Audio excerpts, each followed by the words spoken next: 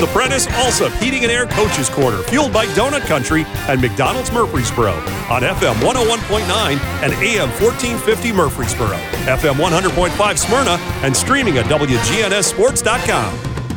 The Coaches Show is brought to you by JHA Company, Josh Houston and Associates. Jewelry, letter jackets, yearbooks, graduation products, and more online at jhacompany.com. I'm Danny Brewer. I am extremely pleased now. Seem like I'm always extremely pleased on the show because this is just a fun time. Michael Voss, the mastermind of basketball over at Riverdale High School. Coach Voss, you're joining me now. Appreciate you being here. How are we doing this morning? Good, Danny. How you doing, man? Well, fantastic. It's February. The groundhog said early spring. I don't know. Are you a believer in the groundhog, Coach? No, the groundhog's probably lying. Yeah. So, okay. Let's talk a little bit about Riverdale basketball. That's what we're here for. The record may not be exactly what you want, but I know there's been some hurdles, all this stuff. Talk about the growth that you've seen from November when you got rolling to right now with some. Let's talk about some of your individual kids first. Who have you seen, because obviously that's what keeps you in the coaching game, along with winning a lot of ball games. But seeing those kids, because that's how you win, right? Is by growing kids. Yeah, well, and everybody's role has had to change as the year's gone on. We've had a year where we've lost more games, man games. In a season than I think we have in my whole coaching career previous for 20-something years. We had EJ obviously get injured 5 games, 6 games into the season, and you lose him for the year, and that was a huge part of it. And then Gray got a concussion. We lost him for a little bit. We had an injury here recently with MJ. We've had some guys.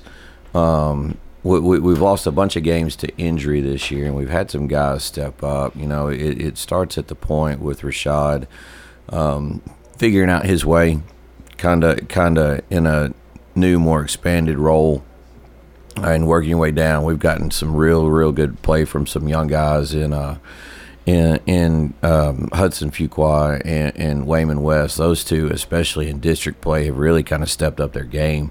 Wayman in the last few games is leading us in points scored and been a little bit more aggressive, being on the attack. And Hudson, as a freshman, his mentality has just always been to be on the attack. That's how he knows how to play. And he's a real physical kid that has got his upside and his future is so bright. Him and Wayman's both. And then we've just had real solid leadership from Gray, Turek, and Ryan every night. Those two are going to show up. They're going to be a physical presence. Gray's been our vocal leader. He's that. I don't know if I've ever had a kid like as a freshman. Again, as a freshman, I caught him. He wasn't ready to go. He wasn't ready to. I didn't think he would ever develop, and then he grows a little bit. And one of the things about him is his heart and just his work ethic has gotten him to where he's at, and it helps that he's grown obviously quite a bit. He's 6'6" now, 6'7", but he's put in the time and put in the effort. And there's not a dude that I think that we have that cares more on the team about trying to do the right thing, about trying to win, about trying to do all the little things right that it takes. And he's been a great leader. And when we missed him over Christmas, obviously, we've been adaptable. We've adapted very well to the situation. Guys have really done a good job of stepping up. We got another kid that comes off the bench, Idris Gray, that wasn't playing very much at the beginning of the year, that comes in and probably plays 8 to 10 minutes a game now for us, and has been just a really solid player in his role. You watch Idris play, and you're not going you're like, how is he out there? Well, he's out there because he makes hustle plays. He's out there because he's in the right spot. He takes care of the basketball.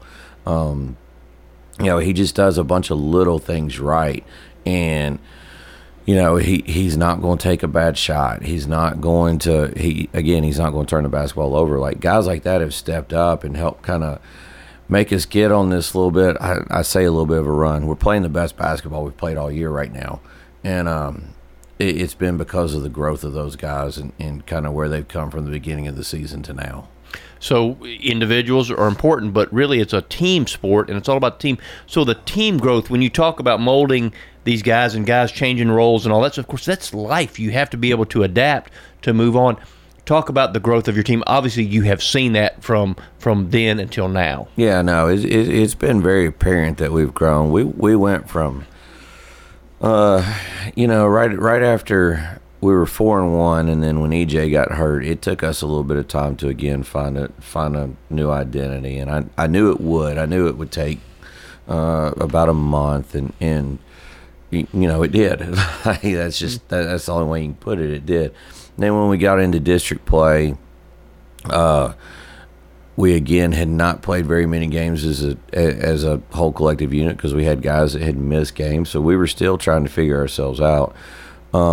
Went into the Oakland makeup game, the Stowe break.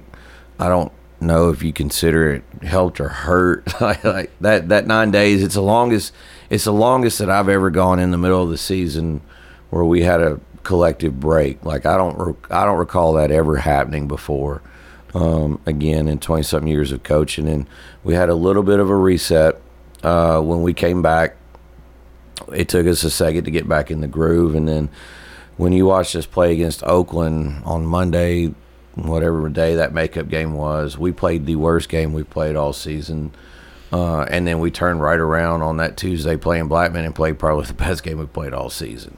And we've played fairly well ever since that Blackman game. So it just took us a little bit of time to figure it out. And I do believe we're playing the best basketball that we've played all year going into tournament time. And we don't know who we're going to play yet, but we'll find out today and see how it goes and go from there. Well, Coach, the thing about it is it's tournament sport. Effective today, your record's 0-0, and that holds true for everyone. You talked about the Blackman game, one of the biggest wins of the year for you guys, and then there's been some almost games with the Rockville and all that stuff. That almost has to be encouraging for you, and especially the fact that you're playing your best basketball as we get ready to go into the postseason. No, it is encouraging. It's one of those things where I think typically, traditionally, we have found ways to, for the most part, be playing our best basketball at the end of the season every year. And again, some of that, I think we have some stuff figured out. I think there's obviously some stuff we don't have figured out. That's just part of coaching. It's part of getting to know your team every year. But one of the things that our guys have done, we talked about this before the Blackman game, because we didn't play very well. We played awful against Oakland. Some of that had to do with them. Some of that had to do with us. And then that next day against Blackman, we kind of came up with the phrase of we're going to build each other up. We're going to lift each other up, and we're going to compete. And that's kind of been our theme ever since. We beat Blackman that night. Then you turn around and we play Gallatin on that Friday night and have a really, really competitive game with them up at their place in a heck of an environment. Come up 5 points short there. Then again a 5-point loss to Oakland where we're in the game the whole time. I think they took a 10-point lead late and we kind of cut it, and we had a chance to get back in it. Late, we just couldn't quite make enough plays down the stretch, and then obviously Rockville the other night we get beaten overtime. And when you look at that game, to me it comes down to really probably the first quarter. Even though we won it 10-7, we talked about some things that we needed to do different in there, because I think we could have extended that lead a little bit if we would have done a couple things different offensively. Really, we had a real bad 2-minute segment in the third quarter where we were up 6, and then all of a sudden we were tied. You look at those situations, and again, we're right there, get beaten overtime. And we've talked about the thing that we need to do from a growth standpoint, from what we need to do to compete, is we have to attack the paint, and people say, well, you try to attack the paint, that means you're going through the post. That's not what it means. Like, we need to attack the paint. We need to get paint touches, whether it's getting the ball to the post, whether it's on the drive and getting to the rim. Like, we have been most successful offensively when we have attacked the paint. And I think based on us looking at a bunch of film over the last 2 games and watching some with our guys yesterday, like, hopefully we figured that out, because I think if we'll get that in, we'll put ourselves in the best position we can on Tuesday night, whoever it is we're playing, to have a chance to win the game. With the nature of today's game, do you think kids underscore the importance of attacking the paint? I think what happens is guys get enamored with the 3-point line. They think that's what there's people that think that that's what the game's about. And when we shoot, I looked at the stats yesterday. When we shoot, it was 18 or more 3-pointers. From December on, we're 0 for whatever. When we shoot 14, it was 14 or 15 or less. We're like 3 and 5.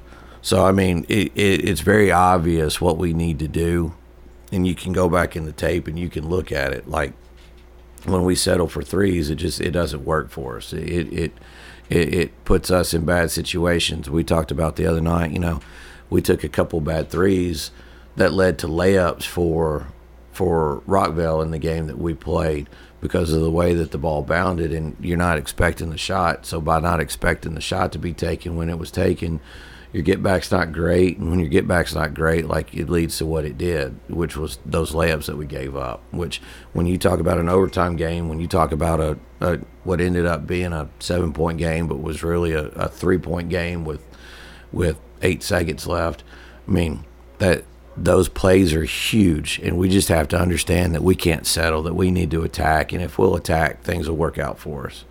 Coach, the get-backs are important. Hopefully you can get back to the region. You got a big game Tuesday night. Michael Voss, Riverdale head coach, we appreciate your time. Wish you the best of luck, Coach. Thanks, Danny. Appreciate it. The Coaches Show is brought to you by Edward Jones financial advisor Lee Colvin, who will work with you to develop a complete tailored strategy to help you achieve your financial goals. That's Edward Jones financial advisor Lee Colvin. This Fanceroni pepperoni is fancy.